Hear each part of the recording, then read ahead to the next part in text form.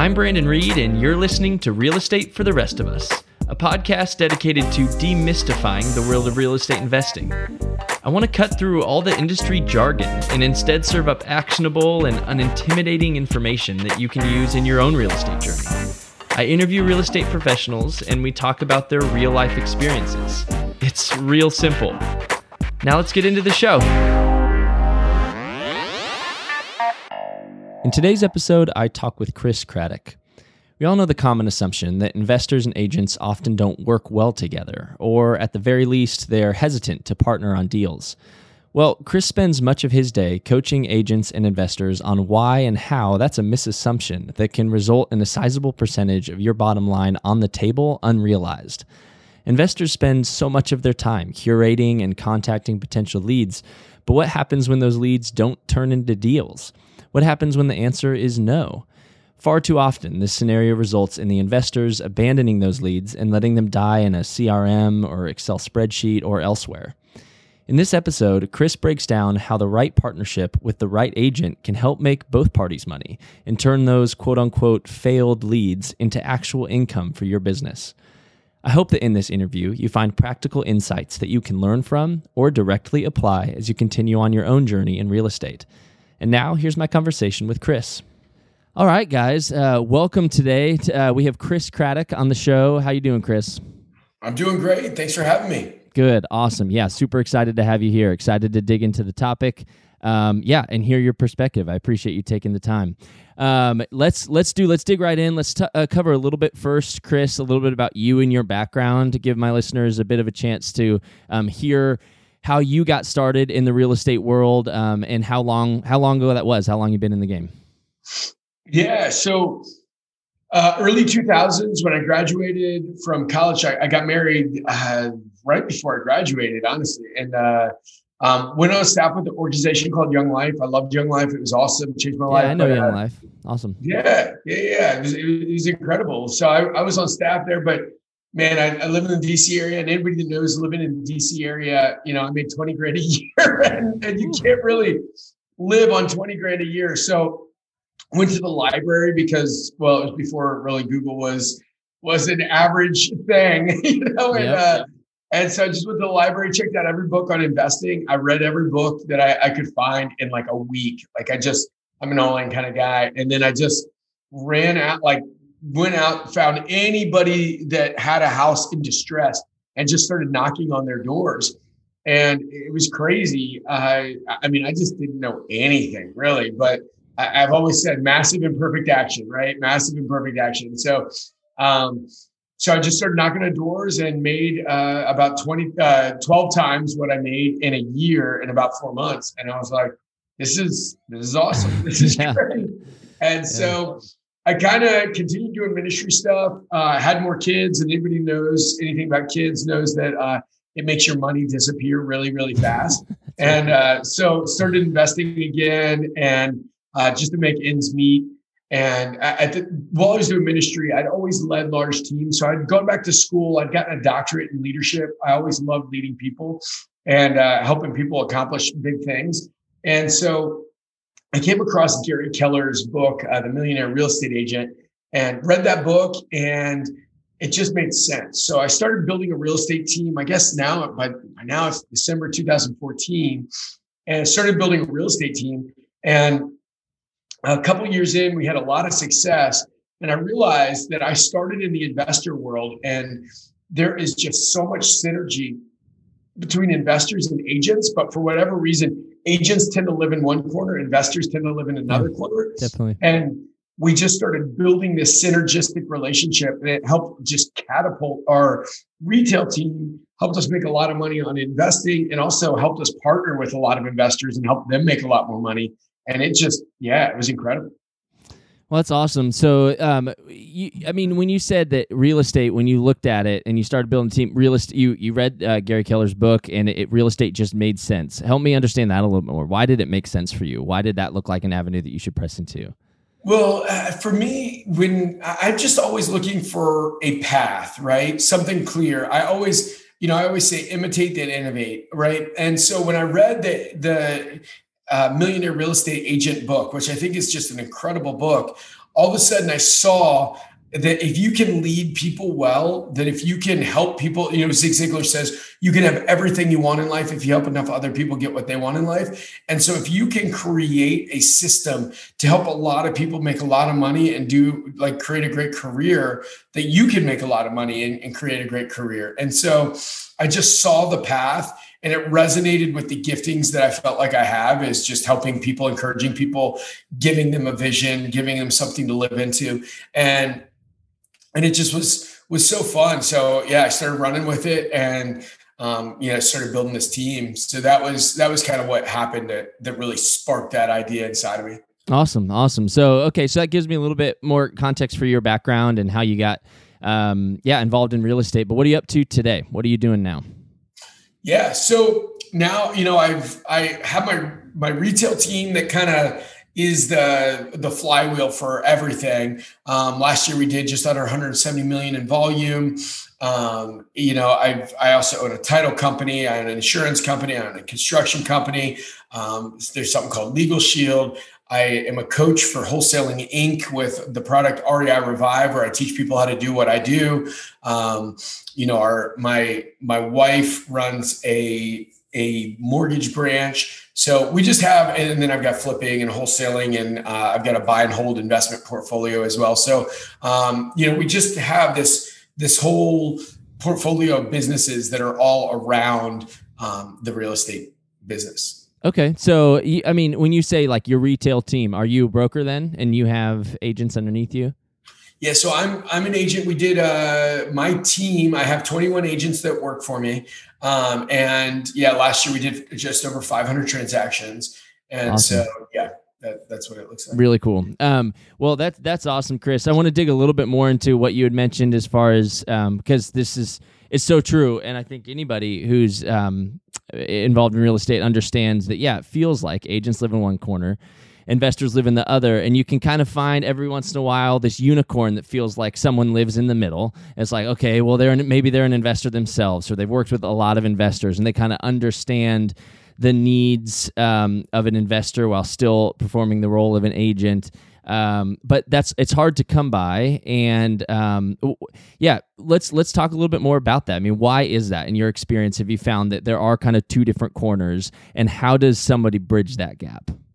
Well, a lot of times, so there's a lot of different pieces to it. So I think investors tend to be much more okay with fixed costs and hate and are not excited about variable costs. Agents are very excited about variable costs, but not excited about fixed costs. And what I mean by that is fixed costs is just money up front. Like, investors are willing to pay a fortune on marketing up front, because they're like, man, I'm willing to roll the dice. I'm willing to go all in, right? And agents, on the other hand, they're like, I don't want to pay that money, but I'll give a big commission. I'll give a split of my commission once I close it, right? They want a little bit more certainty. Investors are okay with less certainty. Agents tend to want more certainty. And so there's this relationship that can come together there. That's one. Number two is investors, tend to not like they're just ready, fire, aim kind of people a lot of times, right? Like, they get into it and they're like, hey, I can make some money. Let's get it going. And a lot of times when you're just starting as an investor, you have no idea what you're doing, and end up doing stuff that you probably shouldn't do, or have bad contracts or bad, like, poorly written contracts. And then investors see agents, they think that they've been through all this training and everything else. Well, the real I'm going to pull back the curtain for a second, is most agent training, it's 60 hours, and it's literally less than what people have to do to cut hair in most states. Right.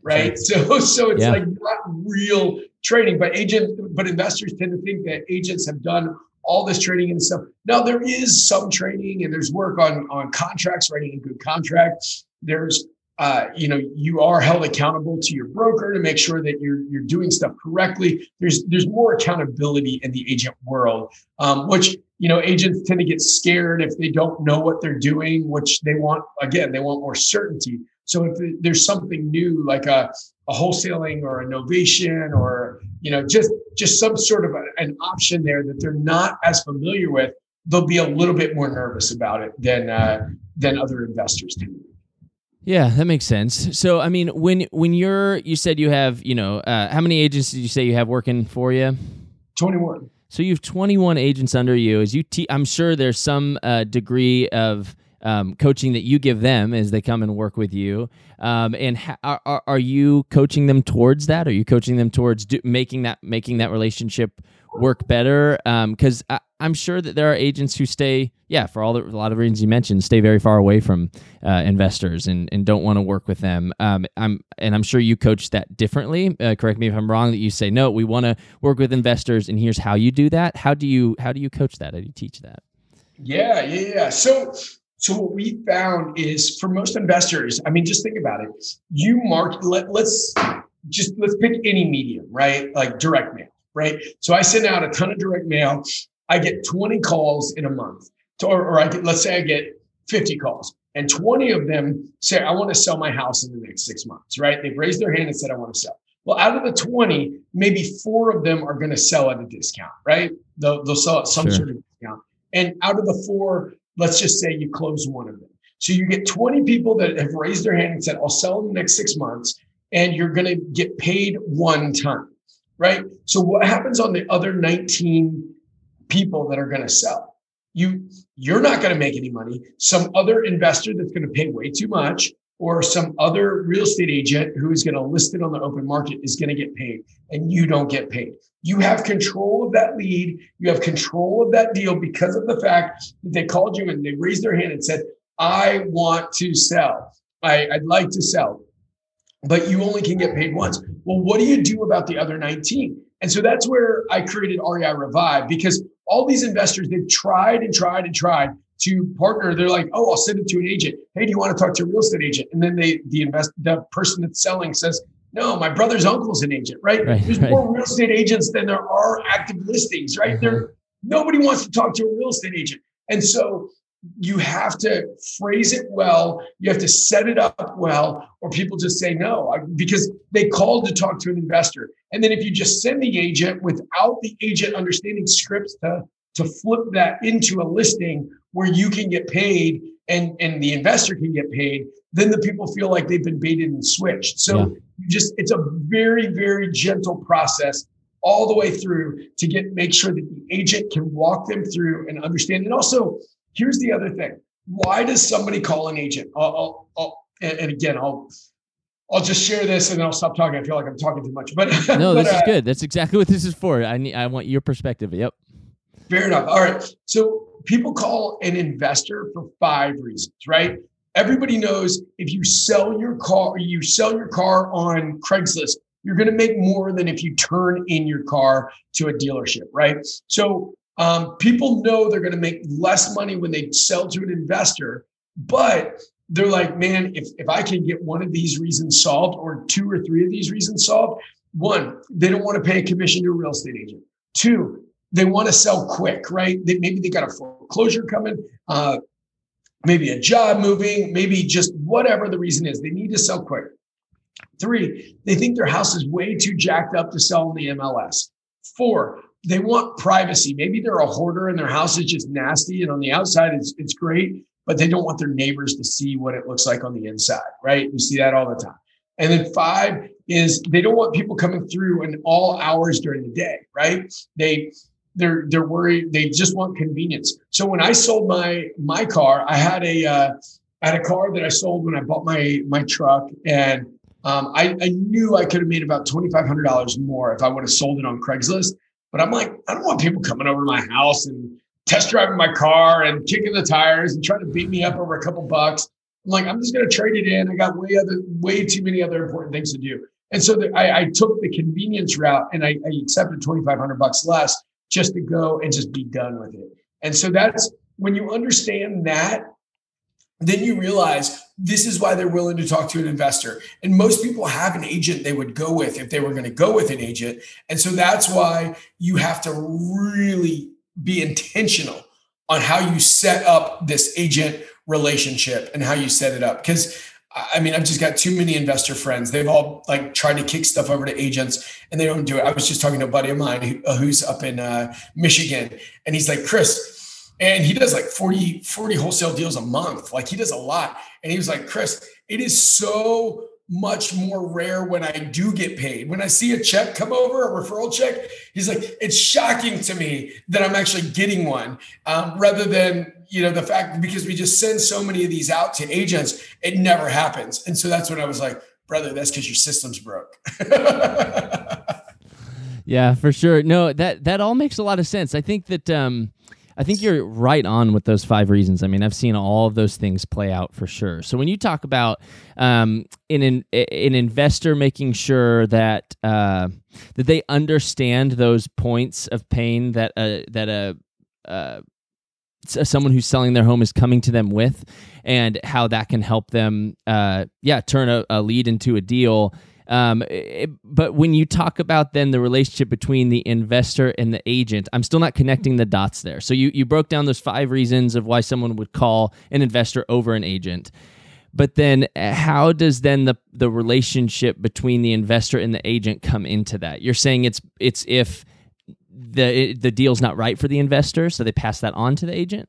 Yeah, if it's not going to go through, right? So here's, I'll break down like what I teach in REI Revive. First is you got to go find a great agent, right? You got to find an amazing agent. If you don't have a great agent, then you're hitting off. And everybody thinks, oh, this agent's produced a lot of stuff. Well, it doesn't matter. You need to find somebody happy, hungry, humble, and smart. If it doesn't fit all of those, it doesn't work. And if you find somebody that does a lot of deals, they may not be humble. Just know that. Like if they're not going to follow the system, if they think they know everything, they may not be humble. So you can't just say, oh, they've done well here, so it's going to work. And when you say find a good agent, I want to hear you continue to break that down. But when you say find a good agent, you're talking about as an investor, find a good agent to partner with for the deals that don't go through, that don't work for you, to pass along to.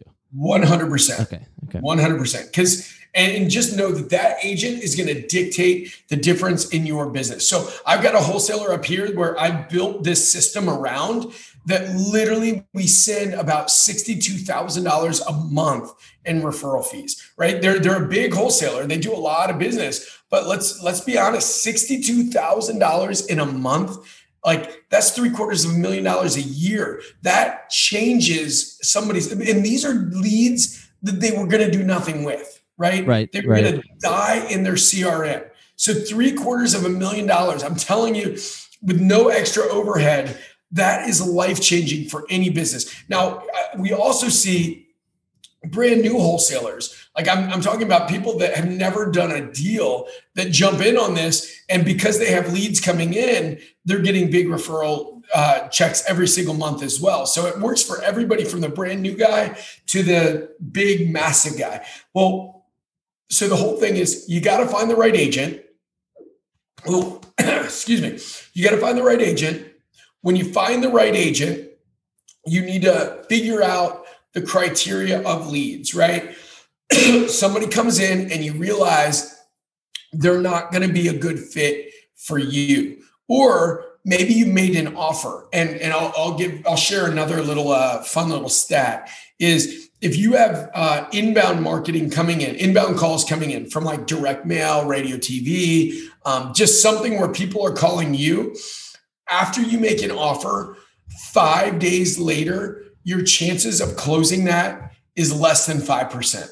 It just is. Now, if you go outbound, cold calling, voicemail drops, text, where you're going out, you have 10 days after you make an offer. And I think the reason why is because you're kind of catching them more off guard. They're not calling you. They're not as hot. So they may need to think about it longer. But after 10 days, you have less than a 5% chance of closing those deals. And so once you're at that point, they'll start ghosting you. They'll start, all the other stuff. And so that's where you are able to set up this agent, set up that other person to come in, the way you phrase it, the way you set it up. You do that with those that you've already made the offer to. And then the other ones, so maybe there's 4 that are going to sell at a discount. Well, out of 20, that the other, 16, they're still going to sell, but they're going to probably sell retail because they want 97 cents on the dollar, 100 cents on the dollar, whatever it is. So right from the get-go, that's where you can make that connection and let the agent get in there and really close those deals up. Okay, awesome. Yeah, and I think that I think you're right on. That's those referral fees. Yeah, that's powerful, and that should be paid attention to. That makes a lot of sense. I think that when you say, I mean, you broke down really well kind of what the importance is of finding the right agent. But how do you do that? I mean, how do you see those relationships best being formed? Is that in just a local real estate association? Is that connecting online? I mean, how do you make those partnerships and find the right people? And then once you find somebody, how do you vet them and make sure that you know that they have the happy, hungry, humble, smart? How do you know they have that? Right. Yeah. So I mean, there's some easy stuff. Like I teach this in Revive. I teach how to do this, but here's a couple tools. If you want to find a great agent, just go to one of your local Facebook investor groups and just click on there and just say, hey, I'm looking for an agent or an investor friendly real estate agent. Who do you know?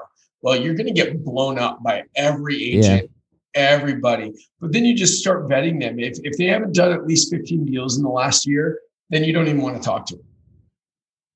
Okay. And then after you see that they've done 15 deals, that's when you start your interview process. And that's where you interview on how to make sure that they're happy, that they're hungry, that they're humble, and they're smart. So that's the whole piece there. So happy, if they're not happy people, it's just a matter of time before they're going to get bitter. They're going to say, oh, this referral fee is too much. If they're not hungry, like frankly, they can be nice, but you want somebody that's hungry, because if they're not hungry, then you're not going to eat, right? Like they got to go out and get it done. Humble.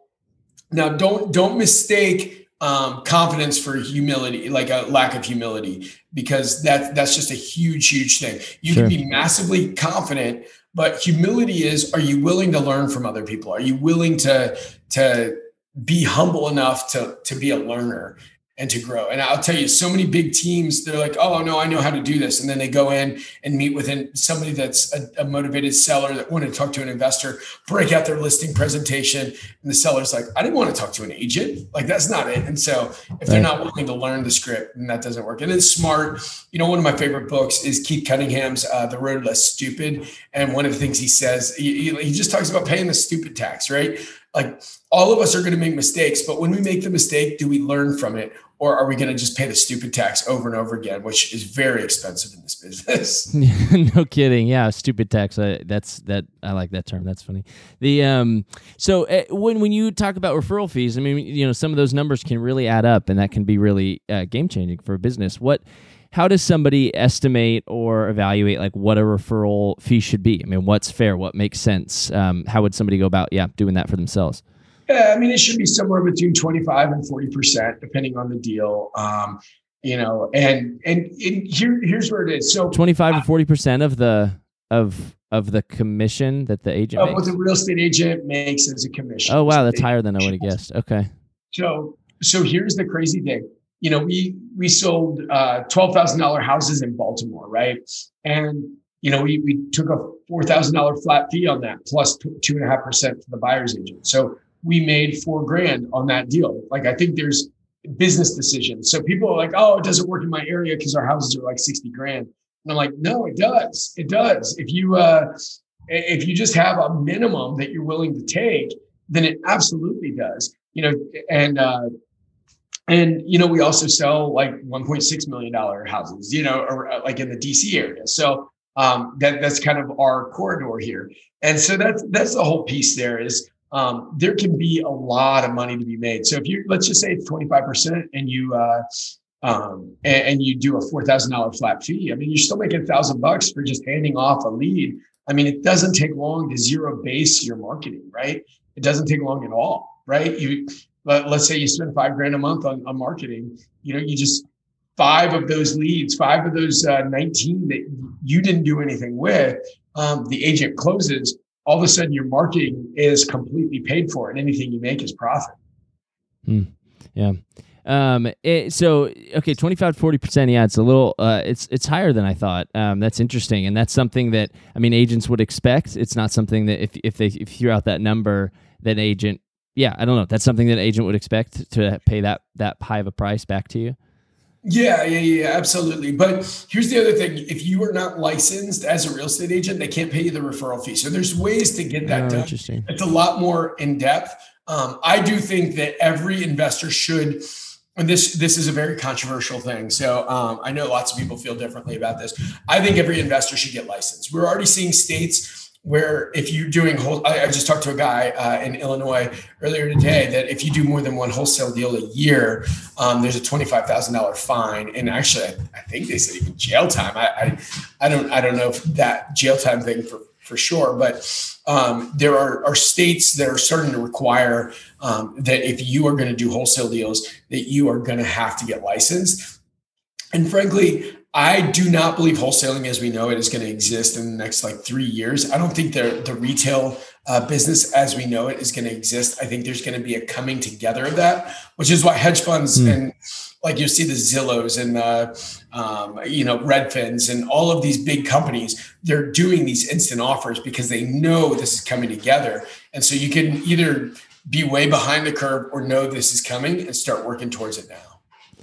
Well, break that down a little bit for me. What do you mean by those things are merging together? When you say it won't exist like it does today, how will it exist? What will wholesaling look like in your estimation? Well, I think that people are going to want more options, right? I think that's where it's going to need. Okay, the sellers will be demanding more options of who to go to and. Yeah. And the fees are going to be compressed as technology gets out there. People are going to be willing to sell for more and more. Like there's going to be less of a discount on things. And so that's where I think that this coming together of the retail side and the investor side is really the future of what's going to happen here.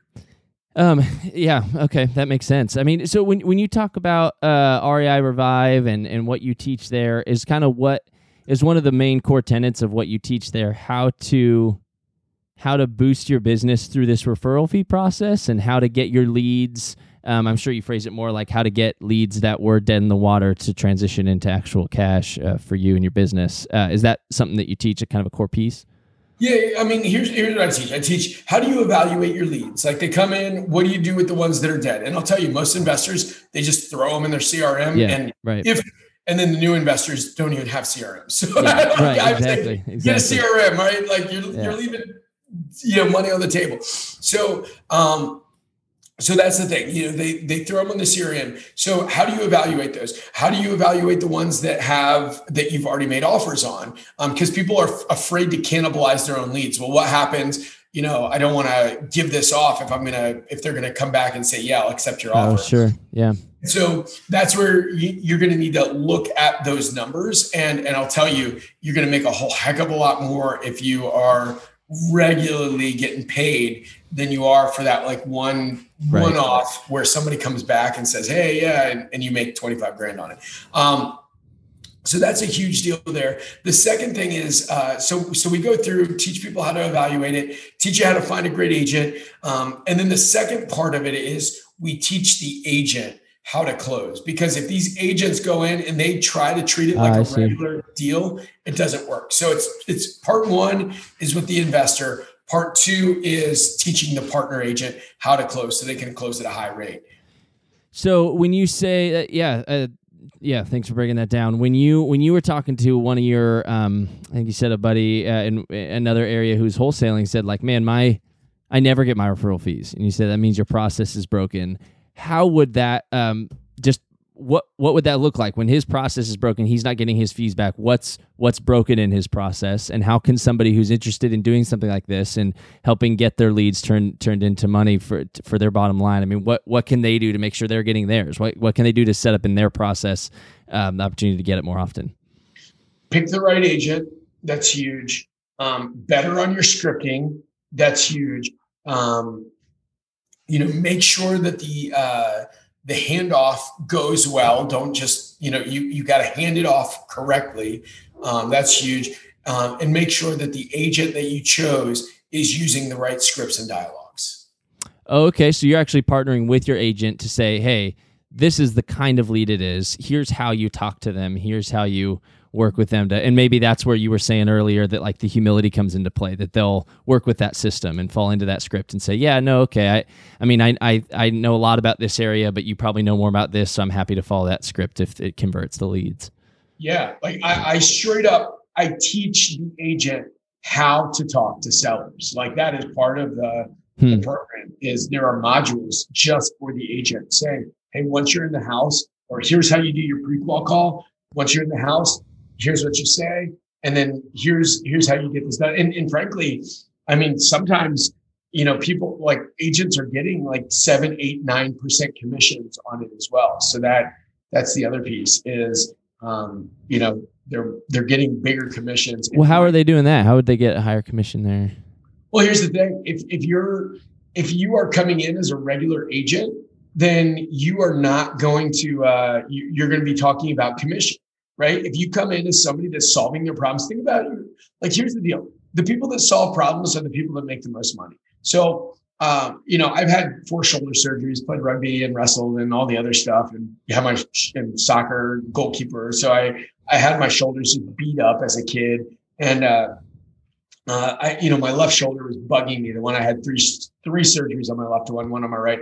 The one I had 3 surgeries on, I go in, the doctor starts playing with it and ends up like moving it, doing this thing called the crank test. And I literally started screaming, like it just hurt.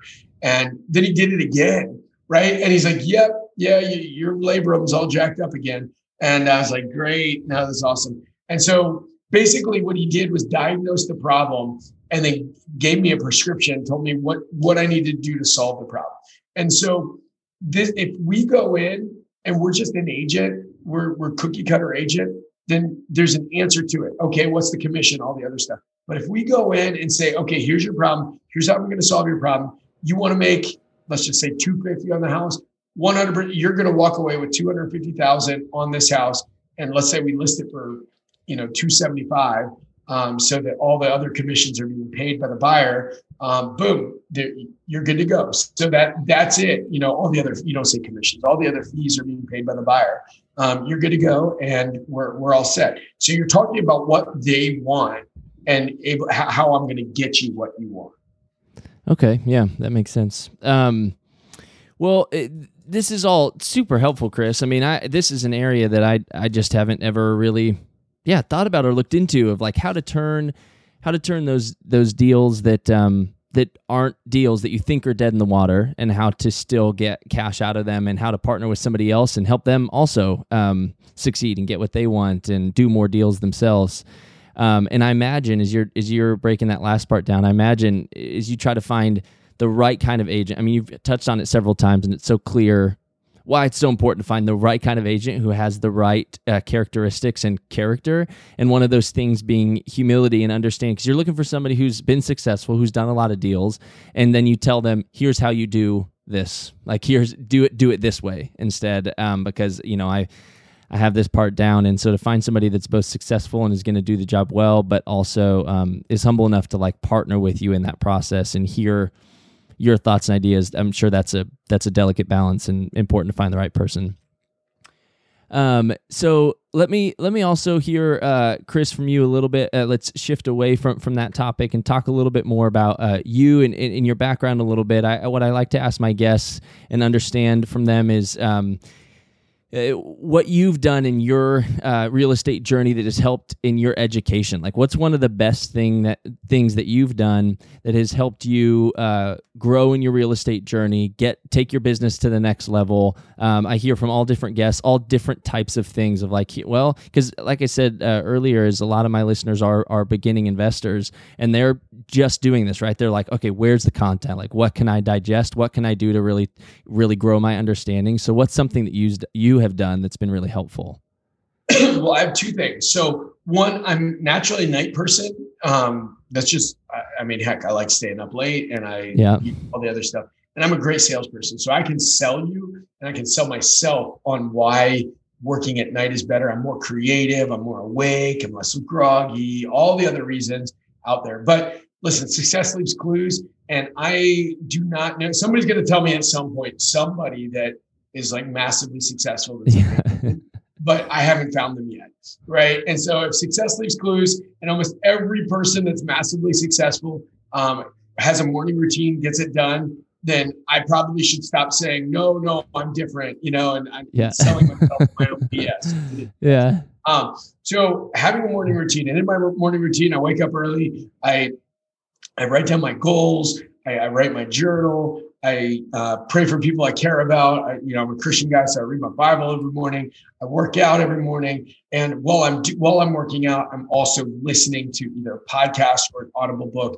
I'm investing in myself. Like I usually listen to about 2 books a month, and crank through a ton of podcasts in the morning. Right, anytime I've got like downtime, I'm learning. I'm working on that. The second thing is this.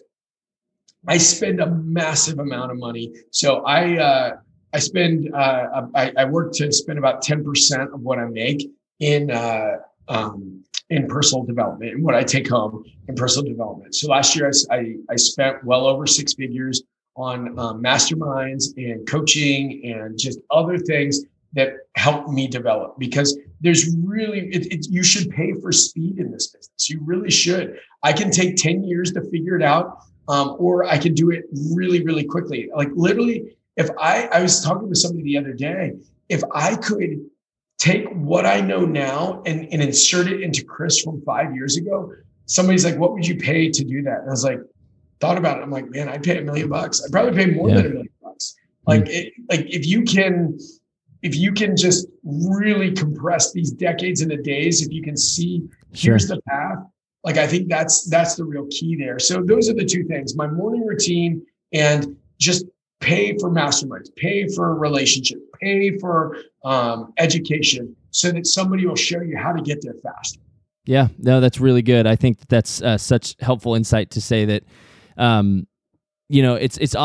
of course, it's just tough. That's why people don't do it. It's tough to invest in yourself. It's tough to, instead of putting numbers actually into marketing, to put numbers into cash into a mastermind or into coaching, but how that can come back in multiples. I've seen it myself, and I know that a lot of people have seen it in them as well. And I think that's really helpful insight. You did say something there that clues into my next question. Is a good segue. Is like, if you could go back and pay $1 million to tell yourself 5, 8, whatever years ago, I think you said about 2014 is when things started really kicking off. Like, if you could go back and tell yourself, that version of yourself, one thing, teach yourself one thing that could help save the most heartache over the next, years of your journey, what would that be? Wow, that's a great question. There's a handful of things that keep coming to mind, but what I would just say is probably relationships are the most pivotal piece of leveling up.